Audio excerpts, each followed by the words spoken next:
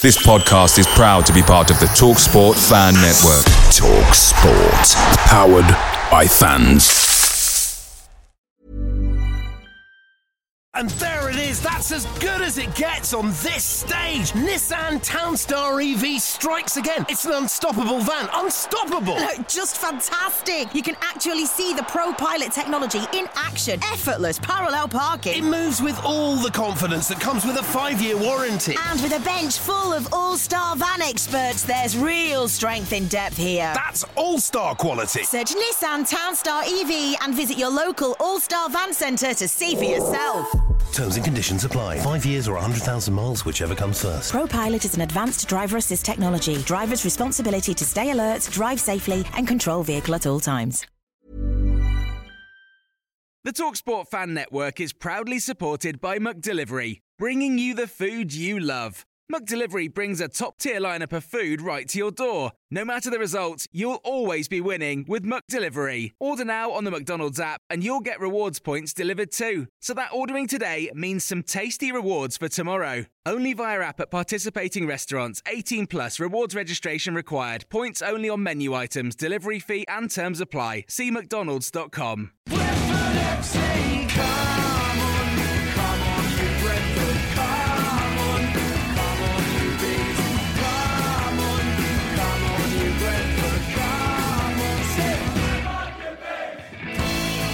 This is the Besotted Pride of West London podcast. And I'm feeling funky. I'm feeling mighty funky. As I'm sitting in a pub in West London, I'm in the old Pack Horse, Chiswick High Road, and this pub is funky. Again, we haven't been here for a few months. The last time we came here, Slattery was across the road protesting his innocence outside, placards and all sorts of stuff. And did a great job because he was innocent in the end. And we came back here to the old Pack Horse to celebrate the fact that we had placards with the Slattery. And now as we're sitting here, we're thinking, actually, hold on a minute, this pub's quite cool, man, you know. Music's good, it's got some good food, some good Thai food. And we're just sitting here, mellow, because we know we haven't got a game on Saturday, so we're not wound up at all.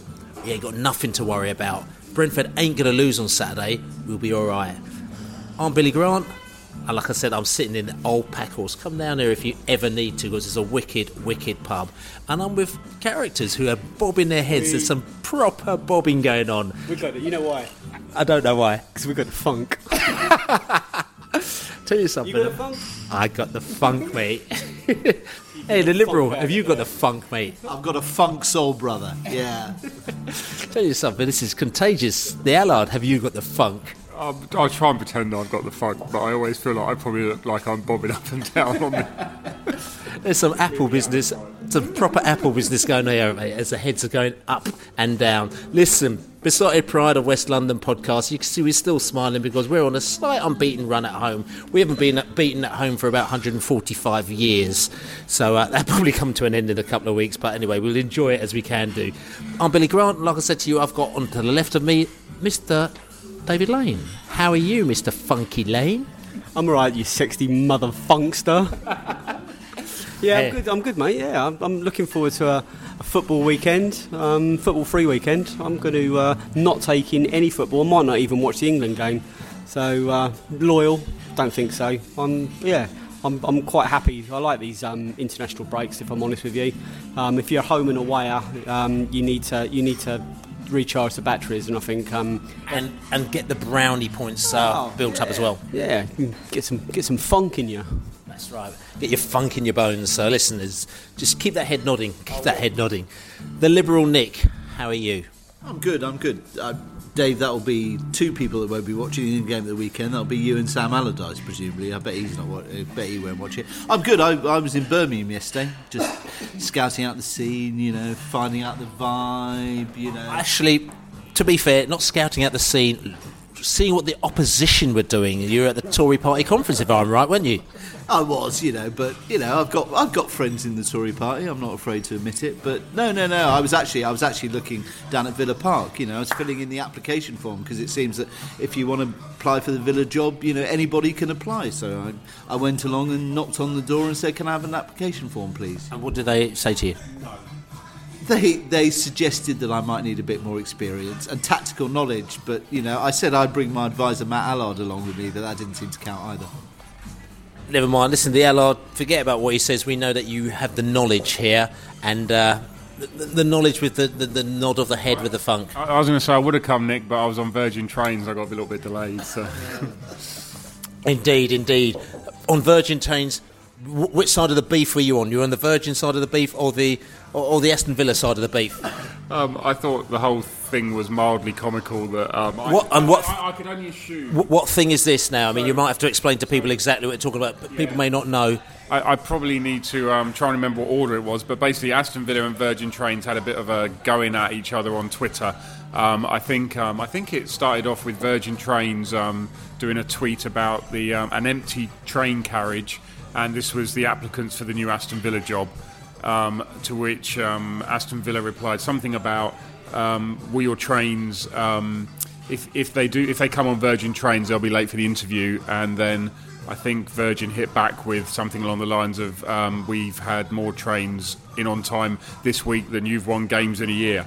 Which actually I thought was a slightly odd tweet, as I thought that's not many games. That's not many trains in on time this week, really. If it's more than Villa have won games, but yeah. So I was referring to that. So inter-corporation trolling is going on here. Yeah, my assumption was that whoever runs the Virgin Trains Twitter account was probably a Birmingham City supporter. That's the conclusion I came to. Well, I thought that as well, but then some people are suggesting that it might have been actually our marketing department, because remember we had a bit of a twit battle going on between us and Fulham a couple of seasons ago, didn't we? Well, yeah. So maybe I suppose that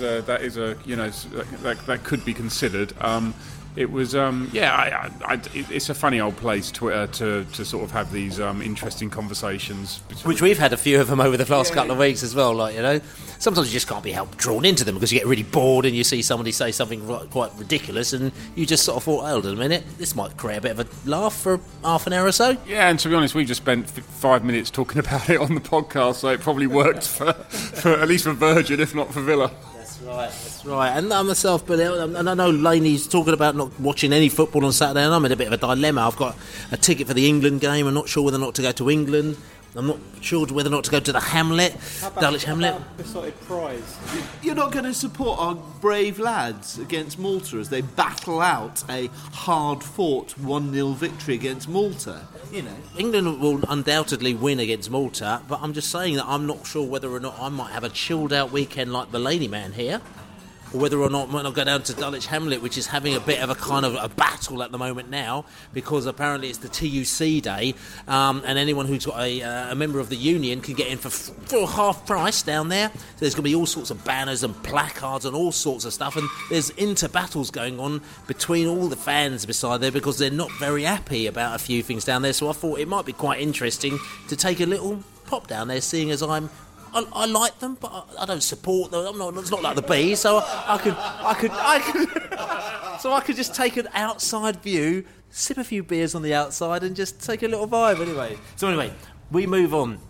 Today we're going to try and see if we can actually get through and talk about a whole load of stuff that we haven't talked about the last couple of days. So we're going to talk about the Wigan game, which we had at the weekend as well. We're going to discuss about what else we're going to talk about. We're going to talk about a few things that are happening in and around at Brentford. We're going to talk about managers. We've talked about this quite a lot, but this is obviously quite important because there's a few managers that come in and out in the Football League now, and we're chatting about them as well. And we've been talking about the idea of chatting about songs and songs that we used to sing, songs that we liked, songs that we hated. We're going to be talking about that as well, and also we're going to be talking about crowds because it's been announced, what the crowds have been for the past. The away fans. Yeah, the away fans. And how many fans have been at away games for the past in the Championship for the past sort of 10 games or so? So we'll be talking about that, and we'll see what else we could talk about, what we can squeeze in. But now we're going to go back to last weekend. We're going to talk back to the Wigan game where we played Wigan. Wigan came down to Griffin Park. Wigan came down with a slightly iffy record. We've got a brilliant home record. Technically, on paper, Brentford should have done Wigan, but it doesn't quite work out. Whatever's on paper doesn't necessarily work out. So, nil. A bit disappointed the Bees fans, but at the end of the day, we're still unbeaten. We're going to go back to listen to the fans in the pub, the Brentford fans and the Wigan fans, to hear what they had to say after the game. They obviously came for a draw. They worked hard. The defence worked hard, closed us down. I was glad he kept the same team as Tuesday, but maybe could have brought Ryan Woods on. But I don't know. It just didn't really kick off, did it? The game just didn't ever seem to really start. It was like a training match a little bit. It was just a little bit of a letdown after Tuesday, but I'm not too downhearted. It's just one of those things, isn't it? They came for a draw. They worked really hard. Put in a good shift, I suppose, but just one of those things. That's football, isn't it? Yeah, a bit disappointing. I thought we should have, maybe gone for the jugular a bit more. Maybe started Woods or McLeod, but I think, like Brett has said, we 9 goals in 2 games. We're spoiled. We're spoiled, yeah. And I think your team like Wigan, you think we could just turn up and annihilate them. Do you know? I think this is the first time in many years, 5 years probably, at least, where we don't look like we're going to struggle now. We don't look like there's going to be a goal conceded. Normally, we always got a mistake here or there. Egan and Dean look like they've been playing together for God knows how long. And when we get someone like Rico Henry back, I think we're going to be... That back four is going to be amazing. Really is. I think we're going to push right on, because with them and a midfield and with Hogan up front, I think we're going to be a decent side. I think the majority of Wigan supporters will be happy with it, but we could have won the game. What was different today was the cohesion between the players. Players are now getting to know each other's game better. Central defence was far better. Buxton and Byrne had great games in the central defence, and the Brentford centre forward couldn't get anywhere. And also the legs didn't go in the last few minutes. In the last few minutes, 2 games have been lost in added time. It wasn't going to happen today. This is always such a pleasant place to visit, Brentford, a very homely club and good place to come to, and to get a result here, a draw is a good result for Wigan at this time of the season, when the players are still remain new to each other. You watch Wigan in the next few months. Next time we play you in January, we'll see a different Wigan team. Teams who have got a good, strong home record and are good at home, you expect them to win. All of those teams over the years who've had good, strong home records, they have home draws every now and then when things don't quite click, and if you don't lose, then I guess you can't be too disappointed. It would have been nice to have spread 9 goals over 3 games rather than 2.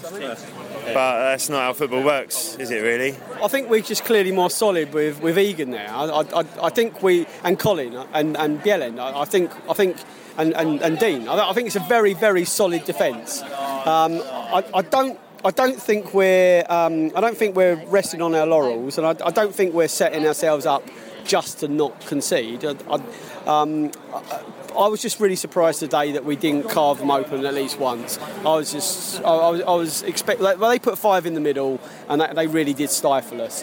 But I always thought there was a goal in us, and even going into the last 10 minutes, I thought we're gonna get one chance. It's going to fall to Hogan, and he's going to slot it in. It's almost like a draw as a defeat to Brentford at the moment.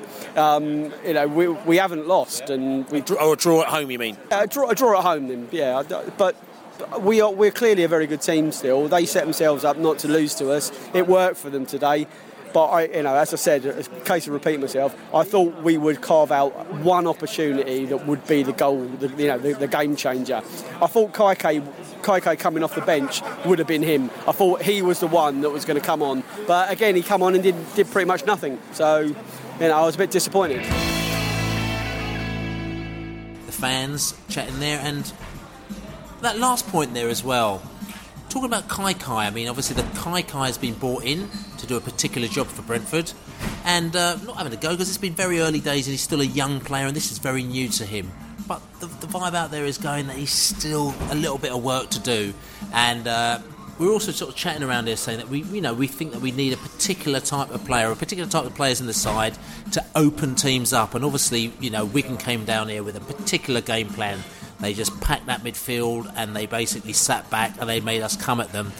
And we saw this problem back in the day at Brentford as well. Even in the Mark Warburton days where everyone sort of goes, oh yeah, everything was brilliant. But people seem to forget there were days where we used to sit there, we used to struggle to play against teams who just packed us out and then we had to kind of break them down. So it's an age-old problem for Brentford. So the question, guys, I mean, I'm sort of sitting down there thinking, listen, it's not that bad because, look, we're in 7th position, we're unbeaten at home for quite a long time. We didn't manage to beat Wigan, who are very happy with that result. They beat Wolves the game beforehand, who we couldn't beat.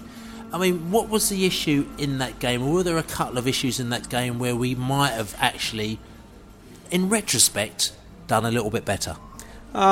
Firstly, I would say that it's not a Brentford problem. It's the parking the bus against an attacking teams. You know, it's throughout the football league. It's throughout the world. If someone wants to come and contain you, they can do that by not attacking and putting everyone behind the ball. I think it was me that made the Kai comment, and I stand by it. And it's not a criticism of him in any way, shape, or form. I also said that I expected him to be a starter week in, week out, and he hasn't been that. So I think that the manager comes not necessarily criticism. I think I can see why he chose the same starting 11 from the Reading game, because the Reading game was so impressive. But I think this is the whole rotation conundrum. I don't think it really does suit you to play the same starting 11. Really, if you need the energy levels up, we could have really gone at Wigan from the start. With a tweaked team. He made 5 changes from the Wolves defeat for the Reading game, and I'm not sort of advocating 5 changes for the Wigan match. I just think that there were obvious. Woods, I would have thought, was the obvious one to come back. Maka had a couple of really impressive moments. So it's not to say he let us down, but I don't think sticking with the same starting 11 actually worked for us, if I'm honest. Yeah, I think you're right, Dave. But I don't think any of us were that disappointed to see that starting 11, or it was that unexpected before the game. It was one of those games, like you say. I mean, Wigan really did put virtually everyone behind the ball, apart from the centre forward. I mean, Grigg, and we just didn't. We didn't break them down, but it was one of those games that we had been picked off in before and actually ended up losing them. I remember the Blackburn game last season being very typical of that. I think if I was going to lay criticism, it might be that it was a shame that we did have a few corners and stuff like that. We didn't really get set piece to work, and maybe in these games, that's where, and we have had set pieces work for us this season. That's where if we can get a set piece to work earlier on in the game, or at least in the first half, we score first, and the whole complexion of the game changes. So I would kind of sort of say that was maybe where we lacked a little bit in getting a set piece to work. I noticed a different set piece taker. McCormack was taking the corners, wasn't he?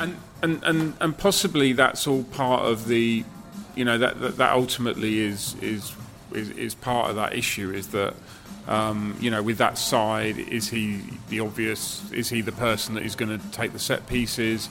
We do tend to sort of switch it around. It seems we haven't really sort of settled on somebody that's recognised as a first team starter and will take care of all the set pieces in terms of taking them. So, but I didn't come out of there as down as a lot of people. There was a lot of people around me were really down, but I actually thought, it's another clean sheet. We've consolidated our position in the league. And we're not going to. Like you said on the podcast last week, not even after the game, a long time before the game, we ain't going to beat teams 3-4-0 every week. Yeah, I mean, you're right, Matt. We've got to put this in perspective. We're in 7th place. Wigan, who are in 21st place, though, have a better goal difference than Reading, who are in 8th. QPR in 13th and Fulham in 14th, so it shows that actually they're quite a hard team to break down on. We're not going to score goals every week. We're not going to beat teams every week. As I keep saying, we are, I would think, where we should be in the Championship. Let's not get too down on ourselves. I think it was just something a little bit inevitable about not necessarily the draw, or just the fact that it wasn't going to be another 5-0, 4-1. It was just Bill and I speak to a lot of fans before every match, and we do our video bits and bobs, and we just have a chat, and we always ask people what the score prediction is going to be, and very few people ever get it right, if I'm being honest with you. But including us, of course. It's a difficult one to shout in this division, but I don't. No one was really confident. I don't know. We always put our hands out. Everyone round this table predicted a win, but there was something about last Wednesday that we were all of us a little bit wary just to take it for granted, and it just showed it. We had two really positive home results. You just, law of averages say that the next one probably isn't going to be a repeat of what's come before. Every team has 0-0s, during a season. It happens, but I've just been thinking about this more when I bought the Blackburn. When I talked about the Blackburn game from last year, I actually think we'd have lost that game last year. At times, there are times where we were playing on top of our game, but during those dark periods, that's a game we'd have lost last year. The only thing I would say is that were we adventurous enough, should we have been going for it more from the 70th minute when it looked like it was, I reckon it looked 0-0 from the 70th minute on. Should we have been more adventurous? Should we have pushed on? Should we have sent on more attacking players? Well, I think the problem with that is that Weber, who is one of our, our next centre forward after Weber, is Hoffman.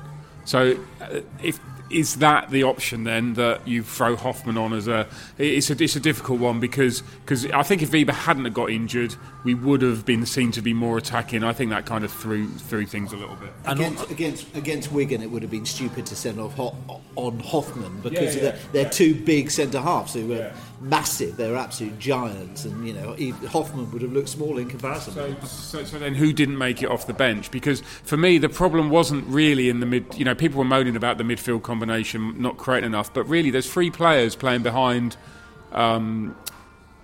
Playing behind Hogan, those three players, they're the players, they're the creative players, they're the attacking players, and who else was there to bring on? But you're saying interesting. I mean, you said a bit earlier, the interesting they didn't bring on Woods. You were a bit confused. And I was a bit confused, but would that have made that much of a difference? Because ultimately Woods would have come on for Cormac and Yanaris. I think McCormack and Yanaris did a good job against Wigan. I think they were probably playing a man down in midfield because Wigan had three in the middle and we had two, so I think they did all right. But if you want creativity, I think that comes from the three really behind Hogan. But the flip side of that is what you're saying is, and you're sort of saying, we should have gone for them, and interesting that you say we should have gone for them. On 70 minutes, I think it was, they brought on Wildschut, which is their left winger, he actually normally starts for them. He's a bit of a cold wild man. He's running at us at times. He caused us a few problems, a little bit all over the place, but a little bit of speed. They brought on their attacking players. So what they did is that they basically held off for 70 minutes. They probably thought if we can keep them to a draw, then what we'll do is they'll go for it. So Wigan actually went for it in the last 20 minutes. So who could we have brought on apart from Hoffman at that point that was an attacking player? So you can say Woods in the middle, but we brought on Josh. So it was one or the other. Josh McCracken. Josh McCracken. Yeah, sorry. We brought on Kai. We already put him on. So I'm saying, what else could we have done? Yeah, but Woods has that spark. Woods only needs to make one through ball onto Hogan, and there you are. Boom. And so does Josh. So does Josh. And Josh has made two this season. So my point is that how much more attacking could we have been? Are you saying we played Josh and we could have brought Josh and Woods on to be more attacking? Josh has proven to be the supplier of clear-cut chances in the last two. Yeah, Woods is my starter all day every week. But McEachran has actually shown that he's able to thread a ball through the eye of a needle and give Hogan that opportunity. What really surprised me, and I was thinking this with 20 minutes to go, there is going to be one more chance. We are going to create something. Hogan will be set up. He's that clinical player, and he didn't look like he was going to score. We're dancing on the head of a pin here, but because I think it must be the funk. Yeah, absolutely, funking on the head of a pin. But there is a thing about Woods, is that he does have that je ne sais quoi, that one ball. That, you know, he is the most creative player we've got, I would suggest, and, you know, not to have brought him on to push him on. Yeah, but I still feel the creativity should come from your, you know, at that point, Kai, Sawyers and Clark and Weber when he was playing. That's what they're there for, and I would make an argument that's where we lacked it. And again, coming back to Clark, because we talked about, obviously, Clark had a very, very good game against Reading, but again, young player who's still learning. We talked about the fact that his first game was in the Uwe Rosler days when we played Derby, when we lost 5-0 to them, and that was his early days, and he obviously had no idea what was going on, except for he just runs at the ball. So he's developing a lot since then. Great game against Derby, but today against Wigan, probably slightly disappointing, and you would have expected, not saying we expected not, but that's where we are still kind of with this side where the players ain't necessarily going to give you the same game in and game out, are they? And that's not that unusual with players that haven't played week in, week out yet in their career, is it takes the time to get that consistency. You know, I think that, you know, there's a good argument that says that most players can do most things, but it's the ones that do it consistently that are playing at the top level. And, you know, Josh Clark he's not there yet, but you know, he was excellent against Reading. Would you have dropped him? Probably not. Especially creative players as well. I think most creative players, it's very difficult for them to do it Tuesday, Saturday. We're going to come on to this later on about reducing fixtures and reducing midweek games. Personally, I'd really miss games under the floodlights. But, you know, is one game enough really for, you know, if you're expecting players to be at their very top level? Maybe we're asking too many. Maybe it's asking too many. Maybe it's asking too many free kicks that we may or may not have taken. Because interestingly, we had a bit of a joke a few weeks about the Brentford's wanky free kicks that we took, because we were thinking slightly ungentlemanly conduct. Brentford had all this last season, the Christmas tree formation and all sorts of stuff, which we were ridiculed for. We had a coach, we had a free kick coach last season who decided that he left and he went back to lands afar, as it was. And then, you know, Harley Dean said in an interview recently, we got another free kick coach. He said it in an interview on Bees Player or wherever it may be. Actually, we've got another free kick coach. So we've actually got another free kick coach. And as you've noticed, our free kicks and our set pieces have been slightly different as well. So we've been doing these wanky free kicks, which we're going, oh, that's a bit out of order. Oh, you know, that's a bit out of order. But we've been doing it, and we didn't think there's anything wrong with it. So that's fine. So we'll be going on and doing it. But on Saturday, against Reading, the referee turned up. We tried to do the wanky free kick. And the referee went, oh, no, we're not having any of that. It was only semi-wanky. We were kind of in no man's land between. We weren't right in his face. It wasn't like Exeter wanky, which was proper wanky. This was mildly wanky. So basically, at Exeter, we were right in front of the goalkeeper's face. Oh yeah, basically licking his face. You know, there was 3 players licking the Exeter goalkeeper's face, which I thought was a bit out of order. And then on Saturday against Wigan, they were just standing in between the wall and the goalkeeper, doing, you know, crossing their legs with their hands. And then the goal and the referee. We're just telling people that weren't there, because this obviously wouldn't be shown up on the Channel 5 highlights, because they don't show anything of Brentford. Well, they probably show a little bit more when it's a 0-0 game, actually, which is brilliant. Thanks very much. But anyway, so it was. So basically, you got the wanky free kick that we took, but the referee just turned around and said, I'm not having any of that. So apparently they banned us. They actually physically banned us from doing the wanky free kick. Now, the question we have to ask here is, you know, you may like it, you may hate it, but surely it's almost like in a court of law. If it's not illegal, then you should be able to do it. Now, you tell me if it's illegal or not. Now, I've been doing a little bit of research, as I've done. In wanking. Anyway, I'll move on from this one. We've been doing a bit of research. Now, apparently, the situation is, the reason why we got away with it before is because what we did is that we stood in front of the goalkeeper, and then when the free kick was going to be taken, we ran away. So we were running away from the field of play, and we ran out of it. So basically, we weren't offside, because you can't be offside for a free kick, or I can't remember like that, but you weren't going to be, so you took the ball, so you started to run away, so that meant that you weren't impending with the play, and also you weren't obstructing the goalkeeper. So in effect, the referee could blow it. Now, if we had obstructed the goalkeeper, at the time. I think they could have blown up for an offside situation because you were doing something wrong. It's all a little bit technical. Rule 11, I think it is, of the football rule books. But I think we had it down to a T where what we did is that we stood up there, kind of put him off. Then before the free kicks came, we ran away, and then we weren't in the position to play, so we wouldn't have been offside. And principle is right now. I mean, I even asked the question. I said, look, what's going on here? Is it because it's not right? Is it ungentlemanly conduct? And it just seems that apparently the referees went to sort of the referees board or something like that, and they all sat around and they had a ruling and they said, tell you something, this is out of order, we need to kind of just rule it out. My argument is that, maybe there should be some sort of a challenge, because if it's not against the rules of play, surely, I mean, whether or not we do it or not, that's not the problem. At the end of the day, is that you should be able to do whatever you should be able to do within the rules. But Laney, you're not. Well, possibly technically. I mean, I guess we're getting adventurous. That's all we're doing.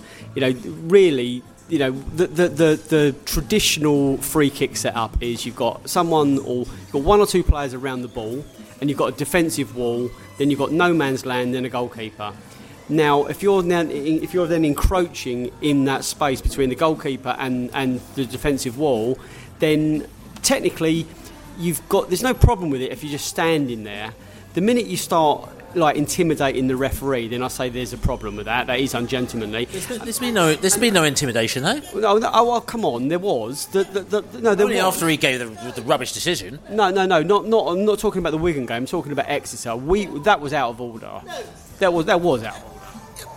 It was. It wasn't out of order at all. What this really winds me up. You cannot have referees deciding to make up the rules as they go along. It's not ungentlemanly. Hang on. All right.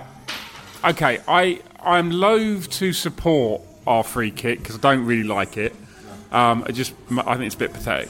However, when it comes to ungentlemanly conduct.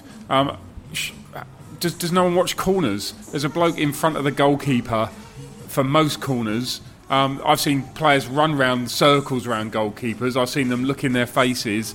I kind of think that this goes on virtually at every corner. It's more obvious with this free kick. So although I don't like seeing it, I think if you're going to draw a line that's ungentlemanly contact, I think you have to then start looking at corners. I stand corrected. If that is actually made me partially change my mind from a free kick, a corner, which is a set play, I take it.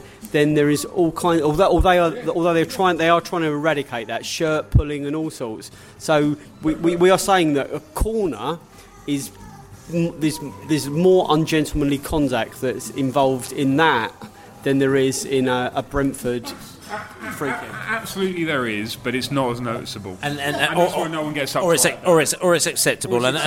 Sorry, but there is a difference here. Is that actually in the rules of the game, it is illegal to shirt pull and tug and whatever goes on. There is nothing illegal. There is nothing illegal about what we do in our free kick routine, and referees cannot act up as jumped up little. Yeah, I'm not disagreeing with you. I'm just saying that I don't actually like it myself. So I mean, the rule is okay. And this is the rule out of the rule book. If a player is standing in an offside position when the ball is played by a teammate, they may not block the goalkeeper's line or any other opponent's line of sight to the ball. Right. A player in an offside position at the moment the ball is played or touched by a teammate is only penalised by becoming involved in active play, by interfering with opponent, by preventing an opponent from playing, blah blah blah, so on and so forth. So what I'm saying is that being in front of it, technically, but what they do is that by avoiding this rule, then they run away.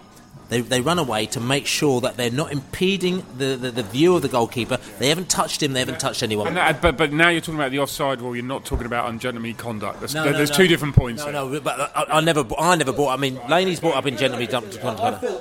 Brentford are being discriminated against for being innovative in the way that they look at taking free kicks. It's pure and utter discrimination, and the Referees Association should be hauled up because of it. Well, I think we're paying the price for what happened at Exeter, because that was taking it slightly to the extreme. You were there, I was there, Bill was there.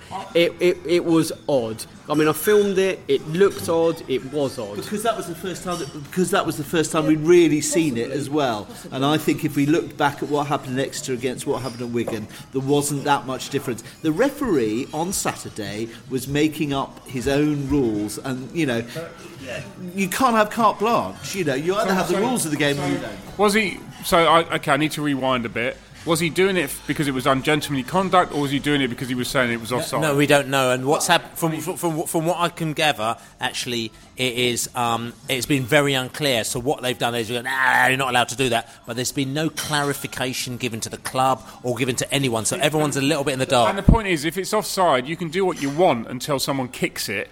And it's only at that point it becomes offside, because so you can't stop it before the ball's kicked. You can then decide to say, well, I'm giving offside.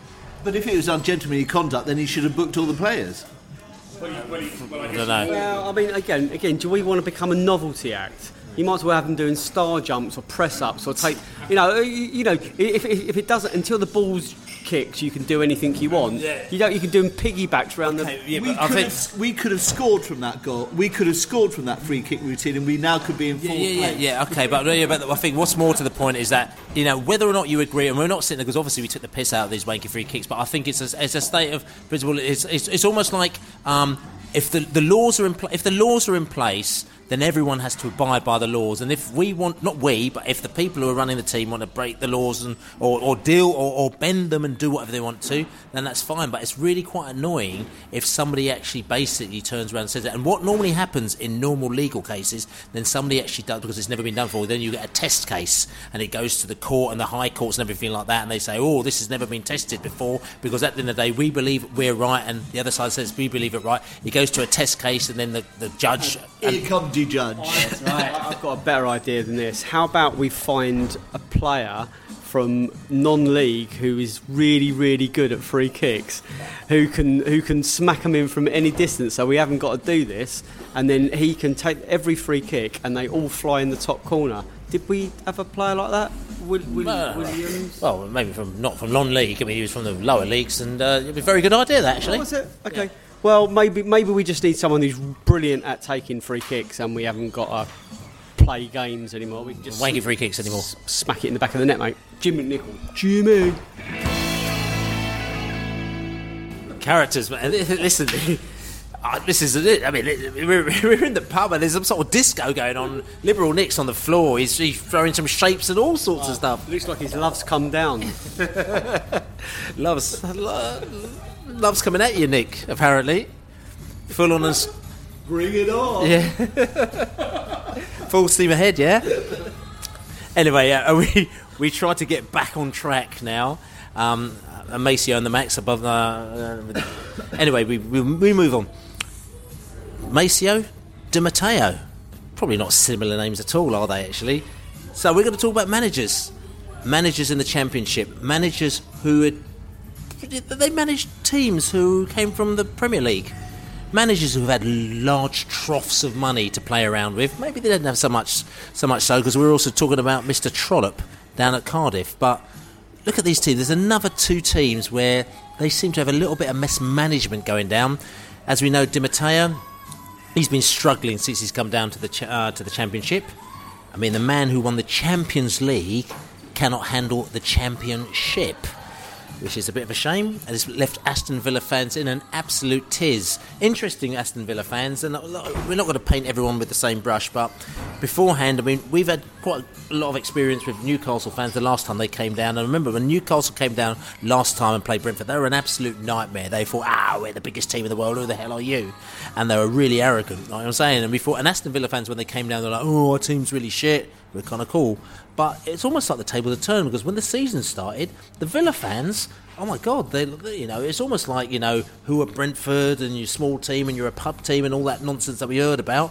Whereas the Newcastle fans so far, I mean, we're playing them in a week's time, so we'll see, seem to be sort of relatively level and able to deal with the league, and they've realised they've come down a level.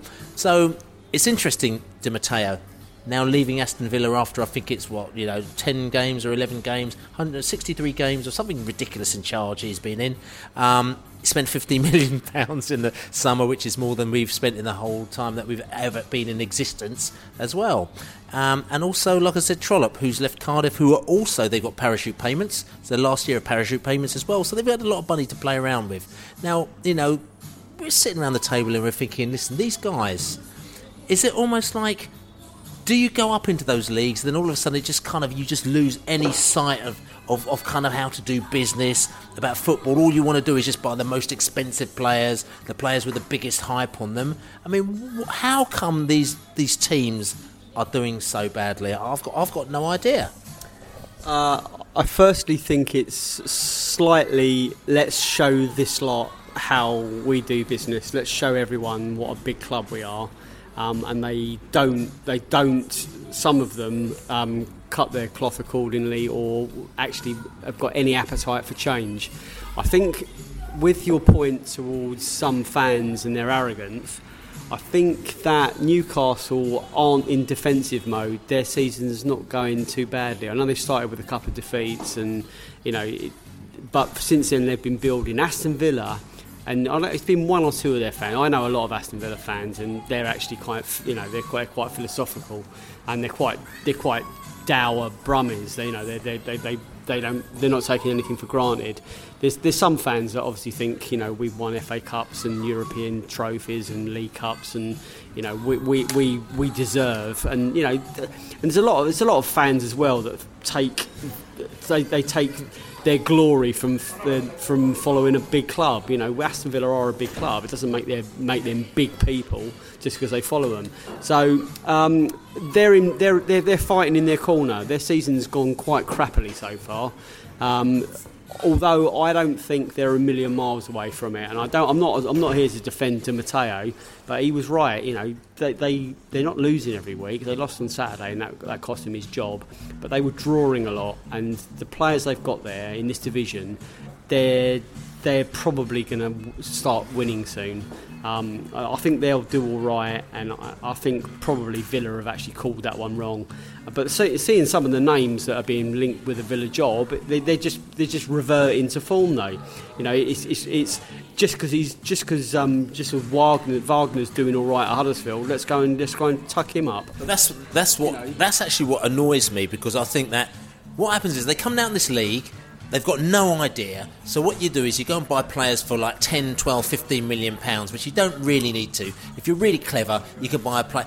We buy players for $1 million, so they can buy a player for $4 million and he'll be brilliant in this league. But they don't do that. They buy him for 10 and 15 million. Then what they do is that they've got no idea what manager to go and get, so they go and get a Champions League manager. When Huddersfield go and get Wagner, they say, all right, let's go and get this guy. I think he's really brilliant. We'll go off and get whoever we may do and stuff like that. And they've got no clue, because all they do is they splash the money out and they think that's going to do the business. Then it goes horribly wrong. Then they go to Huddersfield and they say, oh, we'll take your manager now. You've done all the research. You've got him going and we'll have it. And then when he turns around and says, actually, I'm quite happy at Huddersfield, they're confused. Oh, my God, I can't believe Aston Villa have been turned down by Huddersfield. Hello, welcome to the Championship.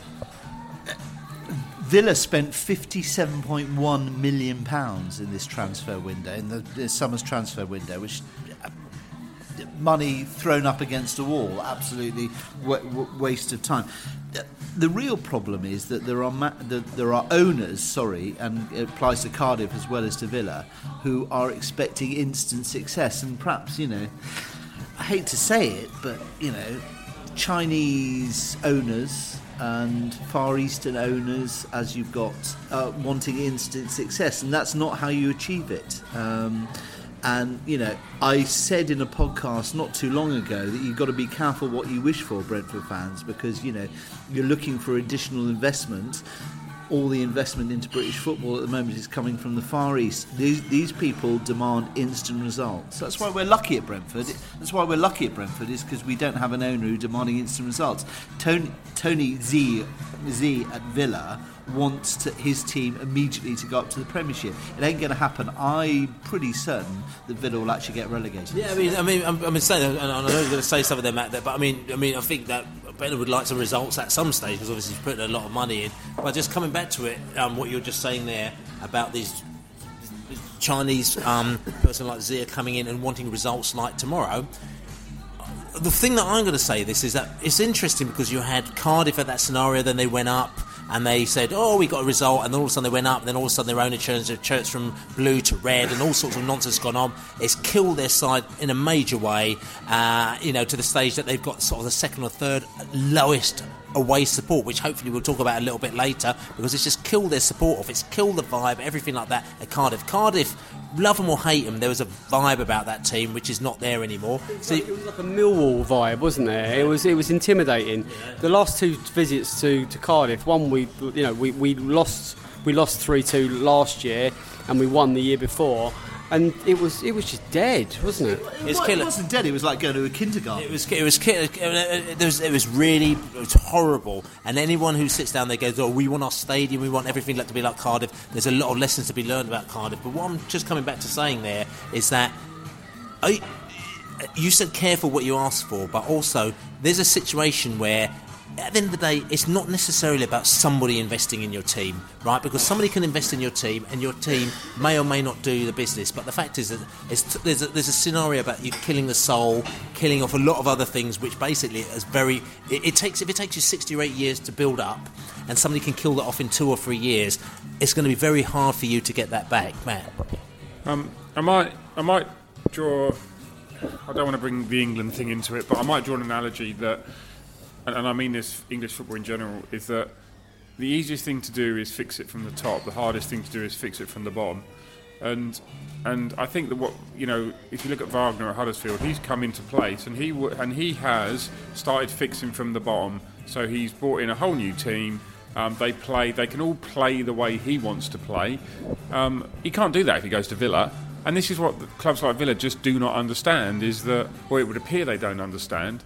I think it's the same problem at Derby, in that they go out and there's no sort of formula in place. There's no structure from the bottom. There's no plan, and people have criticised Brentford because who signs the players, etc. But for me, there's a plan, and the plan is that you have you put the plan in place, and it may be a 3-year plan or a 5-year plan or whatever, and everyone buys, and the people, and it's not just the manager. And what the other clubs try and do is they bring a manager in, expect him to have the plan and it to feed back downwards through the club, whereas what it should be is you build it from the bottom, and the manager or the head coach fits into the plan, and that's what we're doing really well, and that's what Aston Villa clearly haven't got their heads around, and I suspect Cardiff haven't either. I kind of think Trollope was an interesting, when I've seen him interviewed, he seems like he's quite an intelligent guy, and a bit of a theologist, isn't he? Yeah, to some extent. And I think maybe they were trying to feed off of that, but now they've gone. Now they've gone for Warnock. Obvious. Which is the obvious solution, and the obvious solution for Aston Villa is Steve Bruce. Both of those may get them some short-term success, but they're not, but then they just go back to the same problem as before. Villa have already got the blueprint for resurrection. I know this because I'm producing a book about them for the 1970s. What's the book called? The Big Aston Villa book of the 70s. And in the early 70s, as they entered the 70s, they found themselves in the third tier of English football. Vic Crowe took over as manager, and he started that resurrection. He took over from Ron Atkinson, and they rebuilt. So they rebuilt from the 70s all the way through to 74, 75. Then Ron Saunders took over, and he took them on another level when Andy Gray and Gordon Cowans took over, got into the team, and then they were challenging for the top flight title and in European competitions. So Villa know how to rebuild, but you give a manager a chance to rebuild the foundations of the club, get new blood coming through, start then cherry picking the best of other clubs, and then let someone take it on to the next level. Or you accept that isn't the manager's job, because actually and this is where football football is changing, and clubs are seeing it in a different way. Is that you decide? Is that you decide how you want the club to operate, and then the manager, the head coach, is the sort of the cherry on the top of the icing, so to speak, or however you want to say it. But and it's just this. If you want Di Matteo to come in and change everything, and then you give him 12 games or whatever, and then what are you going to do next? And it's interesting, and Matt put a little tweet out there as well, which was a little dig, but it was a little information note he put out to the Villa fans out there. They're going, yeah, we want Dean Smith. Bring on Dean Smith. Obviously, because Dave from Peterborough said that, Dean Smith's going to be coming there because they've got loads of money and they can pull in anyone else they want. And then Matt just pointed out the fact that, the problem with Villa is that... because they said that his record was really great, and they said, well, if he was at Villa with the record when he started at Brentford, which was 1-2, what was it? Lost 11 or 12, drawn 2, yeah, within the first lot of games. Obviously he would have been sacked, right? But now we've got through that because you identify the man, you stick with the man, you think the man's all right, because this is what you do at any decent business. First of all, you identify them, and you do unless you've made an absolutely horrendous mistake, right? You sit down and say, this is the right person for him, and I'm going to work with them to bring them through. And that's kind of like what Brentford seem to or have done with Dean Smith, which teams like Villa and these other teams who are so short-sighted, we know for 100% they would not do. You can't sack a player, sack a manager after a dozen games. Although there were some we did that wanted to get rid of Dean Smith. Well, we sacked Dijkhuizen after 8. We sacked Dijkhuizen after 8 games. To be fair, so some people turn around and say sometimes they deserve sacking. We put our hands up and said we got it completely wrong in that case, and we did, because obviously when he came on board, there was a number of things that just weren't right. I just think really, if you're trying to see any improvement, you need to give anyone 6 months, 8 months in a job, 9 months in football, really, ideally a whole season. Sometimes that's not possible, and sometimes it's clear that something's not working and you have to make a decision. But I just don't think you can just go just by willy-nilly and fancy. And Willy didn't play for us last season, if he did. Willy-vanilly. Right, let's just nail a few misconceptions. Back in February, March last year, I said I was not convinced by Dean Smith. I did not call for his sacking. I said I was not convinced. Do you want me to pull I can go back and tape. I can go through all the tapes. We've got it all on. Yeah, we got it all. I am perfectly happy. Were you to go back through the tapes, you'll find this. I don't need your admission. Your permission for it. I was not convinced. In that time. Over that time, Dean Smith has now convinced me in doing. And if I were a Villa fan, and if I were the Villa chairman, I would actually probably be moving heaven and earth to get hold of Dean Smith, but they won't. But they won't do it because Dean Smith is not a high enough profile name for them. And Villa have this arrogant attitude that they are a bigger club who demand a big name, and Steve Bruce, for some reason, is regarded as a big enough name for them to consider. Suits us. Absolutely, yeah. I now do not want Dean Smith to leave, because I think Dean Smith, in my eyes, is proven to be a very good head coach, stroke manager, and I'll take him on.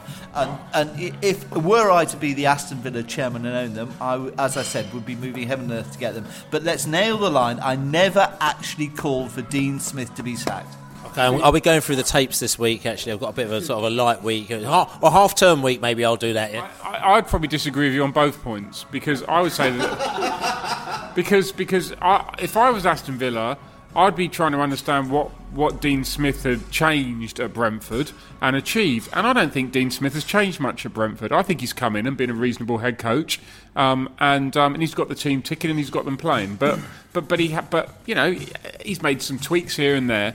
But how many players are responsible for that have come in? I don't know. But I would say that wasn't wholly Dean Smith's team and wholly Dean Smith's squad. I'd say he's made a few changes and been part of the overall. So actually, if I was Villa, I would be saying I'm not sure that is a good idea.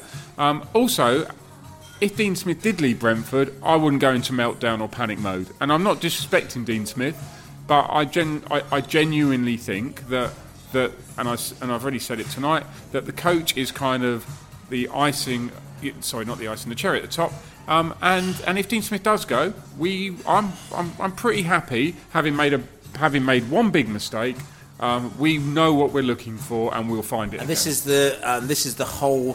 This is basically, and again, explained to us very many times by Matt Benham when he changed the structure. And the thing is, we don't want to go into the whole Warburton scenario and everything like that. But basically, what he was saying, but the fact is that when he was saying is that he wanted to have, in effect, a head coach that's interchangeable, as opposed to somebody who basically was somebody who, if you left the club would completely and utterly disintegrate. As it appears, Southampton are managing to do on a regular basis. And I kind of see Southampton as being the model for this, and it's a good model.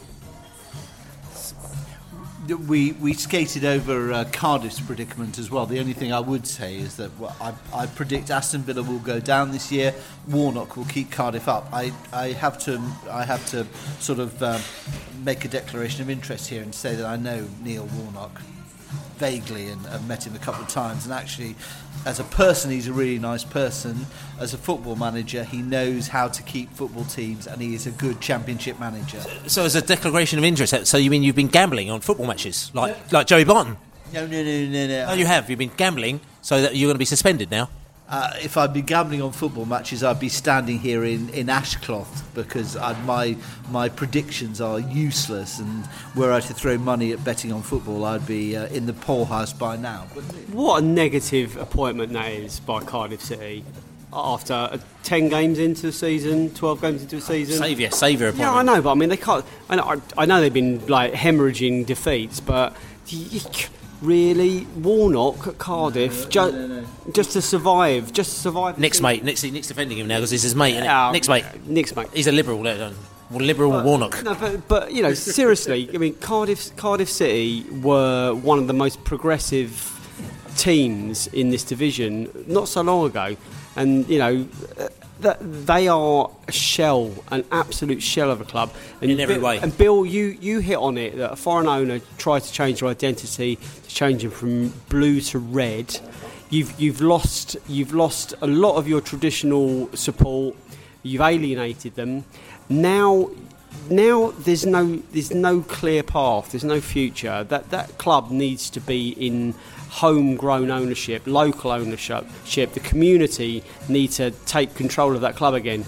Or people that actually understand and know the club, and even if they work together with him. But the problem is that people like that, they think, I know it all, I've got loads of money, I'll just, It needs to refine its identity. It needs to become Cardiff City again. At the moment, it's nothing. And just because those people have been going to... Well, they've been going to Ninian Park. They haven't been going to this place. They're disenfranchised. They've lost all of their identity. Who are they supporting anymore? Lesson to be learned. Football clubs everywhere.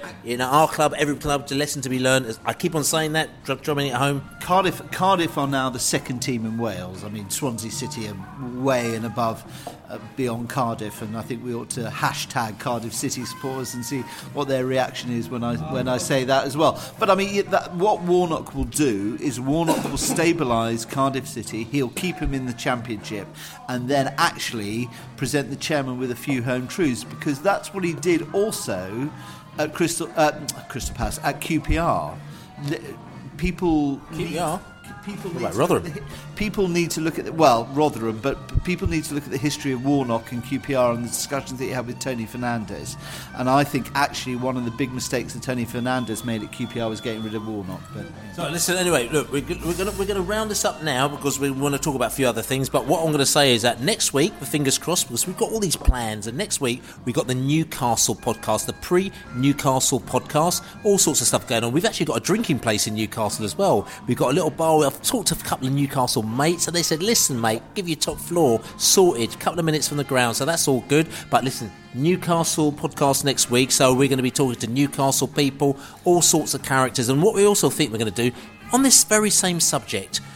These teams who get all this money, this parachute money, this Premier League money, they seem to just flutter it away. So we thought this season we're going to talk to a Norwich fan, we're going to talk to a Newcastle fan, we'll talk to a Villa fan, and we're going to ask them about their little drop to the Championship, how it's gone for them, how it's gone in a positive way, a negative way, what they could have done worse, what they could have done better. So that'll be a little section we'll have, which will be interesting as we go into the Newcastle game next week. However, we've got a few other things to talk about, but listen, before we do that, let's just have a little guitar twang. So, atmosphere. We talked about atmosphere a couple of weeks ago. Atmosphere songs. The thing that really frustrates us sometimes is originality. Back in the day, characters used to sit in the pub and they used to write brilliant songs to go on the terraces. And I was listening the other day as well, and I was listening to some Crystal Palace characters, and they talk about the songs that they had, and they had some brilliant original songs back in the day.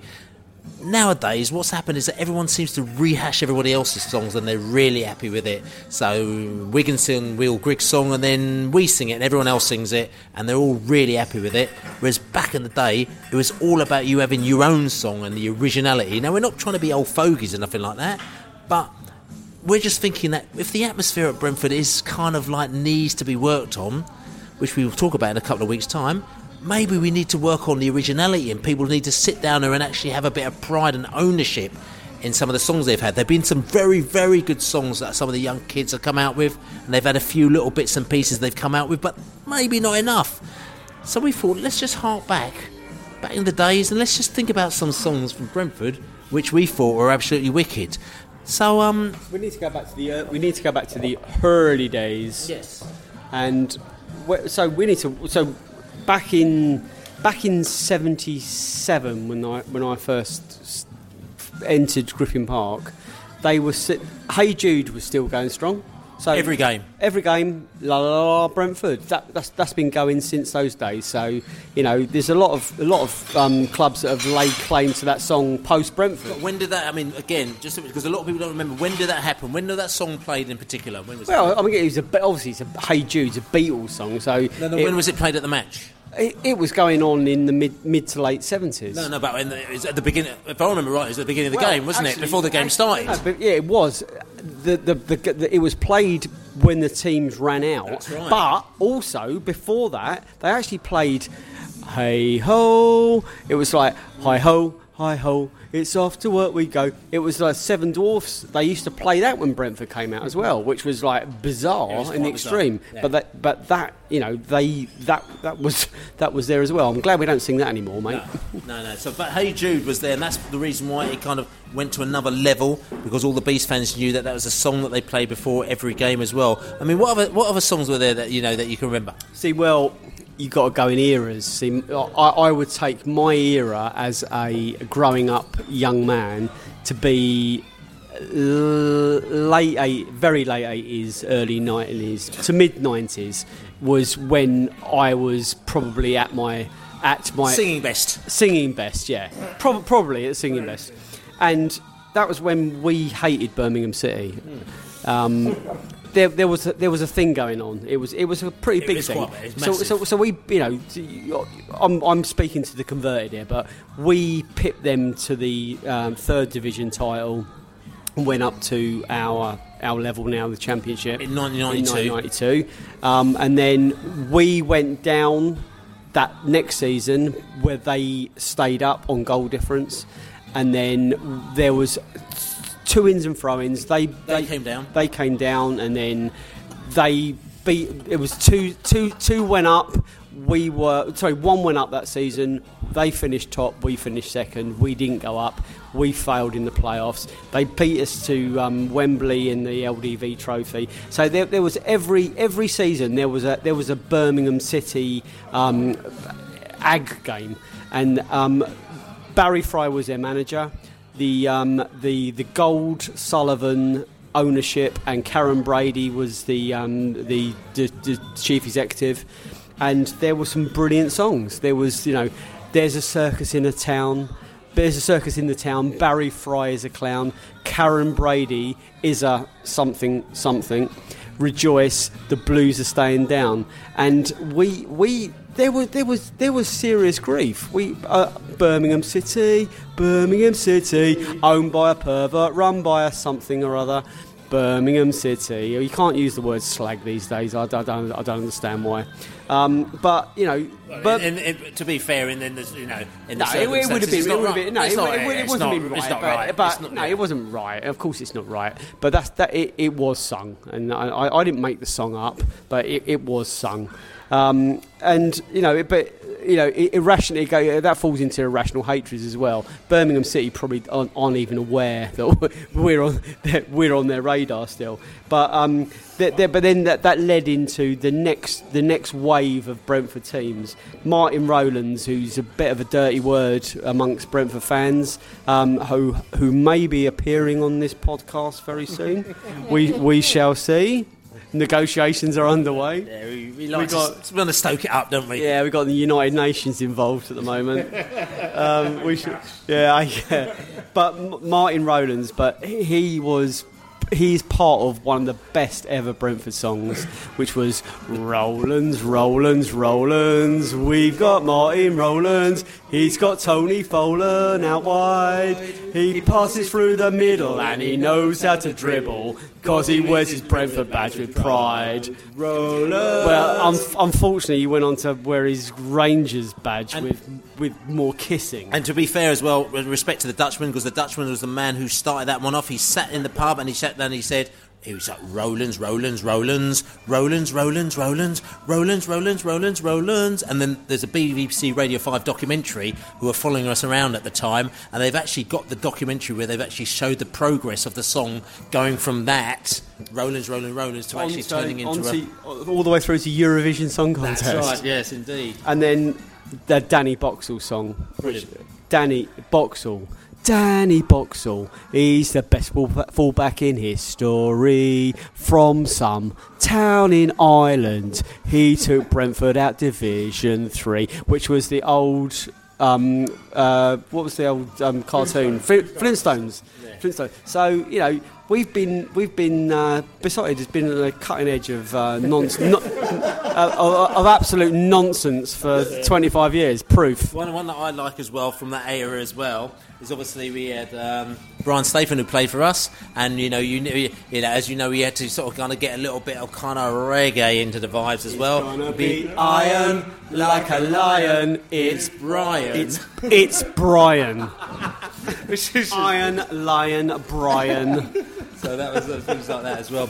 Just going back a little bit as well, do you remember when we used to go into the stadium, everyone used to sing, you would go inside there and there were songs that used to be sung in the 80s. Remember, oh, you're Brentford, Brentford. It was a Pompey chant, but again, I know Pompey, but we used to sing it there, but it was, you 10, 12, 15,000 people in the stadium, everyone used to sing that. That was kind of really wicked as well. What used to make me laugh as well, because we talk about them songs, but I was looking back at these old school songs, and it was really funny because people talk about like the youth coming up there with their flares and their flames and a bit of smoke and a little bit of swear words here and there. No one, if you look back as to like some of the songs back in the days, are really bad. Like some of them, it's like they're properly like violent and nasty. Do you remember the song? You're only a poor little Fulham, right? Yeah. Right. You're only a poor little Fulham. Your face is all battered and torn. You make me feel sick. You're hitting with a brick, and now you don't sing anymore. Yeah. I mean, it's like I listened. I looked at that. I thought, oh my god! It's not as bad as being shot by a Northampton gun. No. But it's just like Well, I mean, it's like listening to your granddad on Christmas Day. It's wonderful, actually. It's fantastic. My granddads have died for years, but so you take me back. Thank you, guys. But good point about down in the town of Northampton, because that's actually the one song that is still sung on the Ealing Road today. But it's sung by people who, last time we played Northampton was in 2007. Most of the people who sing it weren't even born in 2007. So I can't quite understand where it comes from. Yeah, that's true. Talking about again, the songs that you used to sing back in the days. Remember those ones? In the good old days.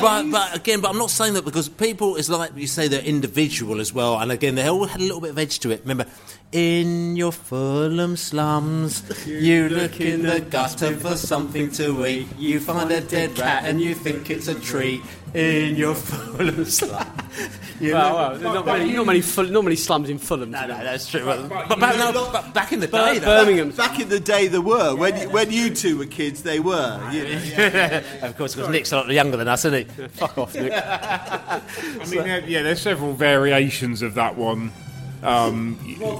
northern whatever. Yeah, you know, it's. But we prefer Fulham. Yeah, and clearly, though, I kind of like the unique ones that, and I, one of my favourites, and although sometimes I do wonder if I made it up, is that there was when Blind Date, when Barry Ashby was playing for us, he got mentioned on Blind Date. This is how I remember the story, and I apologise to anybody if I've got any of this wrong. But he got mentioned on Blind Date by a girl out who was on Blind Date as somebody she may have dated. He I don't think should have been dating her, and I think this was reported by a tabloid newspaper. But I may have made this up. However, then the song, as best I remember, and again sometimes I do wonder if I made this up, was to the Blind Date tune, Barry Ashby. Barry, which I'm sure, which if the story was as I remember it, I'm sure he was delighted to hear. That's true, because we made that. I mean, it didn't take much making up, but we made that song up as well. Like, you know what I'm saying? So that was part of our little quartet. We had a bit of a singing thing going on as well. Just going back to the story, I'm going back to the dark old days as well. But I just sort of like, it just made me laugh because I was looking through these, and you know, like when you get the old flashbacks from the songs, you know, and you think, oh my god, like, I mean, it's just hilarious how like. You know, I just keep going back to how everyone gets really worried about these kids like throwing a couple of smoke bombs around the corner and like, you know, and sort of kind of just doing whatever they're doing, where there's proper some sort of naughtiness going on back in the day. Another song, you know, again, you've got to remember, like, we were like 13, 14, 15, and these guys are older, so they sing along. Remember that? We have joy. We had joy, we had fun, we had Fulham on the run, but the joy didn't last because the bastards run too fast. Everyone was pseudo hoolies, and I think going back to obviously talking about Barry Ashby, you can't not mention Jamie Bates. And Jamie Bates had two great songs, and it was number one was Jamie Bates, and number two it went so it was like Yellow Submarine all the way through to We All Live in a Batesy Wonderland. And then the other one was talk about Pele, talk about Cruyff, talk about Beckenbauer, but talk about Batesy, that's a different matter. He's best by far, he's Batesy, Jamie Batesy, he's Jamie Batesy. And to be honest, I think that is actually probably the most genius Brentford songs as well, because again, if you know, that was actually a commercial. It wasn't Nor, Findus or Panko, something like that. It was a big commercial at the time. Very tasty, very, very tasty. It's very so again, the idea of taking a commercial and flipping it into a football song and using the word Batesy and Beckenbauer. Absolutely brilliant. He without any reference to his wife as well. Yeah, we're going to talk about that, but you know, and he played nothing like Beckenbauer whatsoever, which is all good. No, I just finished. He was close. So yeah, we got a few other characters who actually started to send some thoughts through as well, because we put this out to people. Dan Jackson started saying you've only got one song, which was not a great song actually as well. Brentford Bob, he loves the Batesy song as well. He talked about the Aspinall. Remember the Aspinall as well? Aspinall, which is the Vindaloo song. Shit out of you. Which is weird. Because as people may or may not know, the music industry, and Vindaloo is actually one of my records. But we will move on from that as well. If you look very carefully in the Vindaloo video, I'm actually in the Vindaloo video as well. David Howes talked about the fact that he said one of the worst songs he ever heard is something like, when we played Chelsea, they'll say, "You'll die if you sting someone." Like, you know what I'm saying? What was that all about? Absolutely no idea. Nonsense, actually. Again, back in the days, one very, very cult play out, and it was a brilliant song, massive song on the Terraces. Remember the old...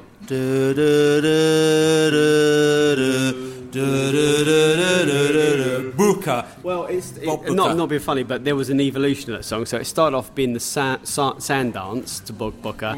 Then it was a funeral march. So how does the sound? Do. No, how does the sand dance go? Like the first one we just did, and then it turned into the funeral march. Booker. So it started off being a positive one, then it ended up being like death. Yeah, and that's Bob Booker, who's a cult player, is probably the best way to describe him for Brentford. Did Bob Booker not find? Did that not find its way in there somewhere, or is that another one I'm just making up? I still like Joe have a go? Because I think Francis Joseph, that was a big song. I started that actually. Yeah. I mean, I nicked it from Wimbledon, but I started that one. So you say? No, I did. 100%. Yeah, I did. Yeah. But anyway, Roy Bickerson talked about a track which he thought was absolutely rubbish. Oh, Roy Bickerson. Roy Bickerson, yeah. Build a bonfire, put the Fulham on the top, Queen's Park Rangers in the middle, and the fucking lot. He's really unhappy with that one, actually. Yeah, it's poignant as it's coming out to Bonfire Night. That's true, actually. We play them on Bonfire. Actually, it's a very, very poignant, actually. So Roy, unfortunately, mate, we were going to sing that one all night. And you could just put your hands in your ears for that one. Your fingers in your ears. One song, actually, which I think was quite hilarious. Was in the days when we used to sing songs where now you listen to them and you think, oh my God, like, I can't believe we sung that. We talked about the Karen Braid and all these other songs, which a little bit like you have to take an intake. But I remember my mate Ralph Brown. We played Brighton, and Ralph Brown, the actor, who's the Camberwell Carrot in With Nail and I as well, very, very good mate of ours. And the first time we ever played Brighton, he came down. We played them in a football match in the morning down at Warren Farm. So we played them in the football match, and then and then in the afternoon, what was quite funny, so as Ralph come down and we played them, he actually came down our end of it, and we start singing the Lee Luscombe song. And we sang the Lee Luscombe song, which goes Lee Super Lee UGL. No. Lee Super Lee UGLY ugly. He needs plastic surgery. Super Lee Luscombe. He wasn't the prettiest bloke in the world, but Al Ralph turned around to me and goes, "Oh my God, I can't believe you sing that about your own player." So I mean, we're just going through, but we're just saying a little bit of originality is all good. I mean, I know, Matt, you had another song as well that you had in the pot, didn't you? No. I may have when we last spoke about this, but these things I can never remember which ones I kind of made up and which ones I didn't make up. I mean, not songs, but I remember. This is stupid, but Lee Harvey.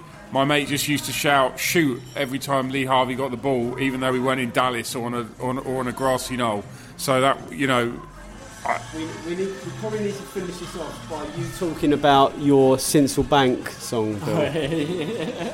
Actually, before I do the Sinsel Bank song, actually, I'm going to talk about. There's just one other song as well. As I had. Remember, we had a player called Alan Whitehead, who played for us as well, central defender Alan Whitehead, and I just thought I'm going to make up this song, Alan Whitehead, and it's possibly one of the worst Brentford songs ever, but I thought it was really brilliant. But I still got everyone to sing it as well. He flies through the air with the greatest of ease. His name Alan Whitehead, he plays for the Breeze. The greatest defender in London is he, and he's Alan Whitehead. To be fair, we still get 3,000 people in the Royal Oak singing that. It wasn't too bad. And when you go... But that one was better, though. Brentford are the greatest team, and no one can deny. When Fulham tried to take the Oak, they know they're going to die. We took the Reading, took the Oxford, Toulon, we will too. And when we go to Sinsel Bank, we'll sing this song to you. Oh, you lads, you should have seen us coming. This is how far we've come. We ain't going to go to Sinsel Bank no more, my friends. But this is the thing, actually, we want to go back to Sinsel Bank because we haven't been there for such a long time, and it's so rubbish down there, you just need to go. But anyway, listen to the songs. It's all, forget about the content and all that kind of stuff, because there's a bit of a heyday little thing, and people were 12, 13, 14, 15 singing these songs, didn't know what they're talking about. It's more the fact it's about originality and having a bit of a laugh and just getting behind there and having a bit of ownership in the songs that you say. But anyway, we might talk about atmosphere in a couple of weeks' time. Hold on a second, hold on a minute. I might actually do a book on Brentford songs. That might be a good idea. In context and people that have sung them and stuff and shit. That'll be interesting. So in the town of Northampton, so you'll have to put that all into context. There is a brilliant article on Beside. I'll post it again in the next week or so. Jim Levac wrote. He kind of dismantled the actual myth behind the Northampton song, and it's proper cry funny. So I'll put that up again. It's just I agree. I think this whole kind of fan culture and how songs become popular, how they're born, how they're written, it's brilliant. But we need to be more creative. I agree. Atmosphere, songs, originality. it'd be great if we get that back. Listen, not having a go, it's cool. Listen, Brentford is cool, but listen, there's just ways that we can always make it better. And listen, people sitting down there and just writing songs, just like, they're like Simon and Garfunkel or something like that. I never heard of them, back in the day, or maybe Kanye West, because he never annoys anybody, or anybody like that. Just sit down there, pen some songs, and let's be original, because listen, we need to be different. We are different. We are Brentford, and let's just get some bits and pieces out there to make ourselves different, boys and girls and people. But this is the Besotted Pride of West London podcast. We're coming from the Old Pack Horse in Chiswick. Wicked pub. We've come here, we've got the funk. Nick's funking, he's up and down, he's just funking away. So we've had drum and bass, we've had funk, we've had all sorts. They've got DJs. I've looked on the board around the corner, they've got DJs. Funked out of his skull. He is absolutely all over the place, isn't he? We're going to have to carry him home later.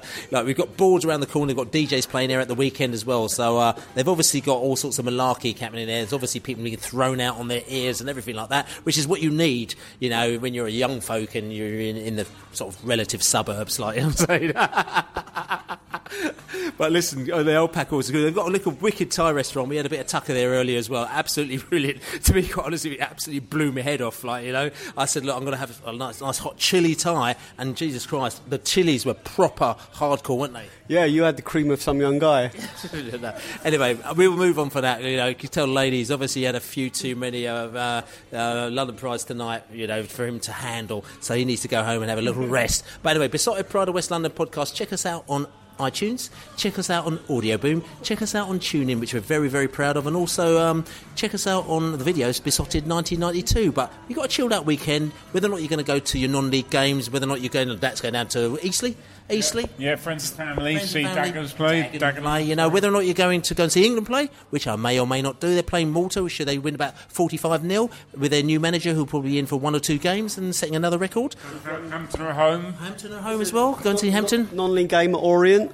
Yeah, apparently Orient are playing non-game games as well, and I may or may not go down to Dulwich Hamlet to go down with the TUC characters waving banners all over the place because it's the TUC day, or it's a Unions day, and at Dulwich Hamlet as well. There's going to be sort of kind of lefties fighting ultra lefties down there as well, which is quite interesting. But maybe you just might want to just stay at home and chill and just say, tell you something, I'm going to collect my brownie points to go up to Newcastle the following week, which is going to be absolutely potty. 2,500 plus bees going up there, mad for it. But as we say, as the tables are whirling and everyone's going to be potty for it, because we're coming in with a nice weekend.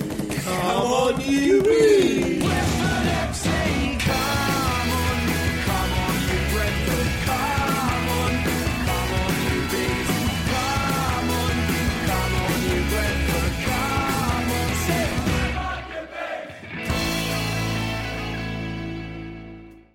Away days are great, but there's nothing quite like playing at home. The same goes for McDonald's. Maximise your home ground advantage with McDelivery. Order now on the McDonald's app. At participating restaurants, 18 plus, serving times, delivery fee and terms apply. See mcdonalds.com. And there it is, that's as good as it gets on this stage. Nissan Townstar EV strikes again. It's an unstoppable van, unstoppable. Just fantastic. You can actually see the Pro Pilot technology in action. Effortless parallel parking. It moves with all the confidence that comes with a 5-year warranty. And with a bench full of all-star van experts, there's real strength in depth here. That's all-star quality. Search Nissan Townstar EV and visit your local all-star van centre to see for yourself. Terms and conditions apply. 5 years or 100,000 miles, whichever comes first. Pro Pilot is an advanced driver assist technology. Driver's responsibility to stay alert, drive safely, and control vehicle at all times. This podcast is proud to be part of the TalkSport Fan Network. TalkSport. Powered by fans.